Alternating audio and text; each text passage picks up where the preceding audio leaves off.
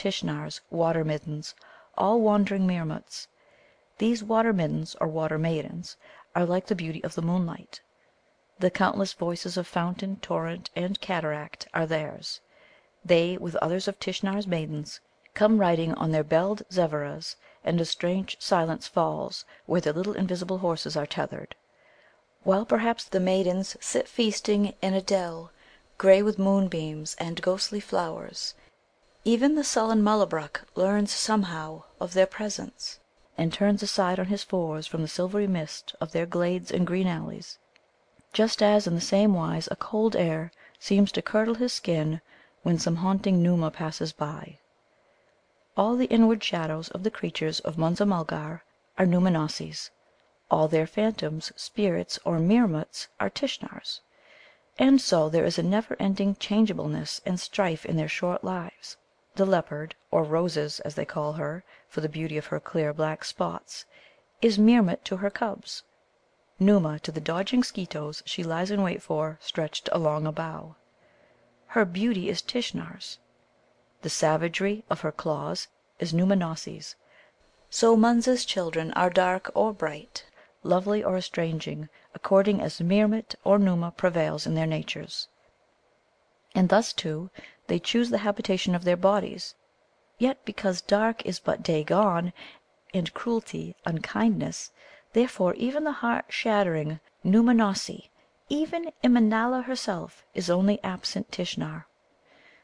But there, as everyone can see, I am only chattering about what I cannot understand.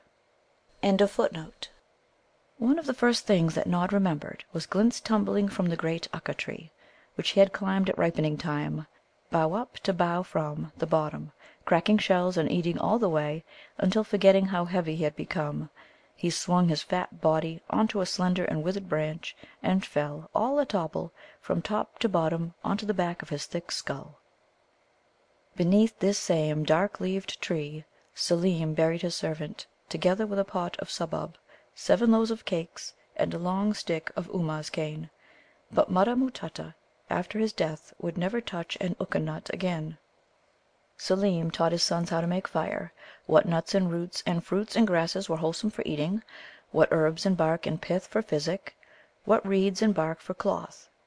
He taught them how to take honey without being stung, how to count, how to find their way by the chief and brightest among the stars, to cut cudgels, to build leaf huts in huddles against heat or rain. He taught them, too, the common tongue of the forest monkeys, that is, the language of nearly all the Mulgars that live in the forest of Munza: Jacket Mulgars, Mullabruks, purple faced and saffron headed Mulgars, Skeetoes, tuft waving Manquabees, Flycatchers and Squirrel tails, and many more than I can mention. Seelem taught them also a little of the language of the dreaded Gunga mulgars, of the Collobs and the Babbabōōmas.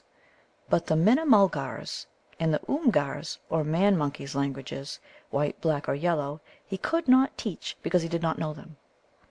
When, however, they were alone together, they spoke the secret language of the Mulla mulgars, dwelling north of the Arakkaboas, that is, Mulgar royal.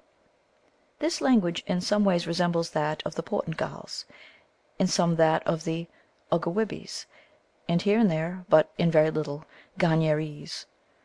Seelem, of course, taught his sons, and especially Thumb, many other things besides, more certainly than would contain itself in a little book like this.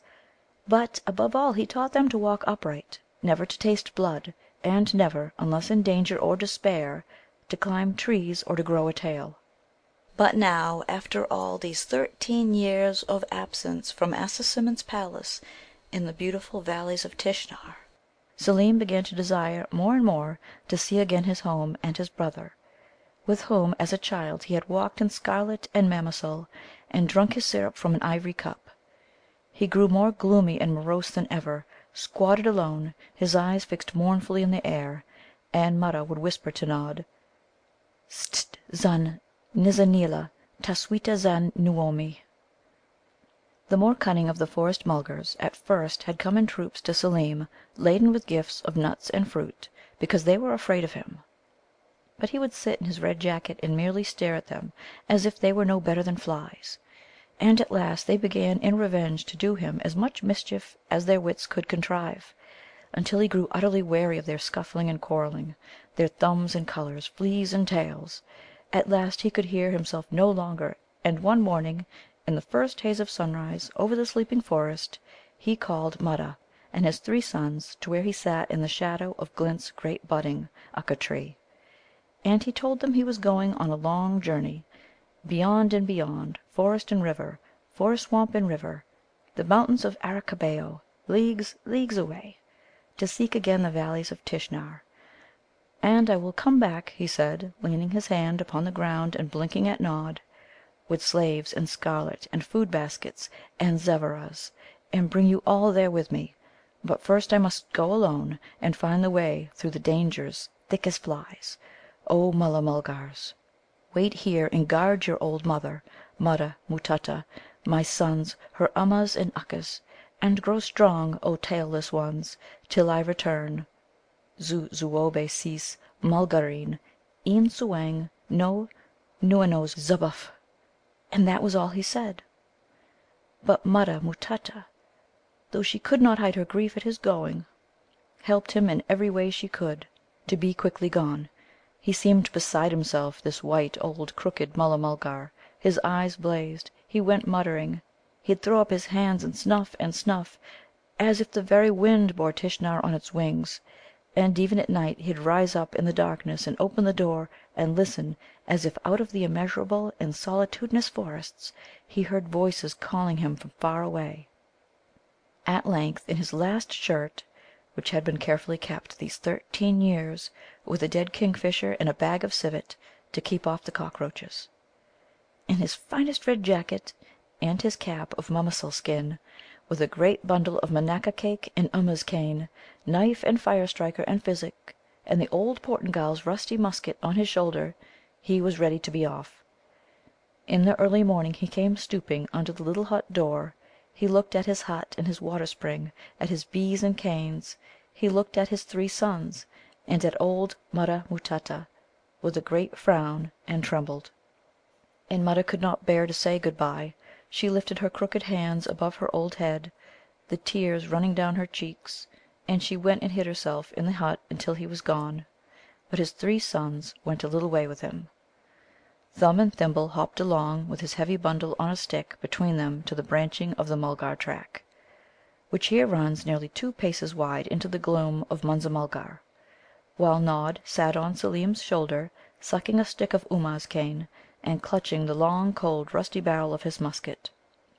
The trees of the forest lifted their branches in a trembling haze of heat, hung with great thorny ropes, and vines and trailing creepers of Cullum and Samarak, vivid with leaves, and with large cup-like waxen flowers, moon white, amber, mauve, and scarlet.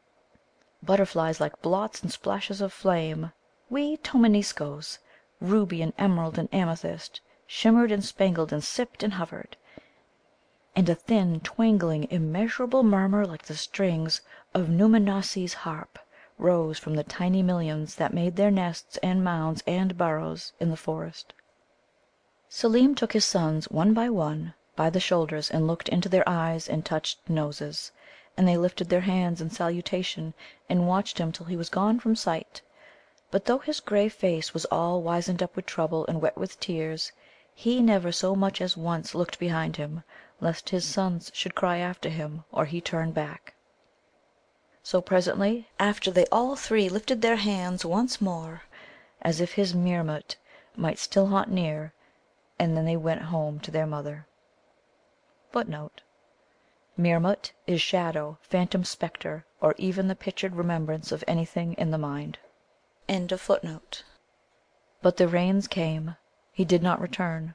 The long days strode softly by, the chatter and screams of Munza at dawn, the long drawn moaning shout of Mullabruk to Mullabruk as darkness deepened.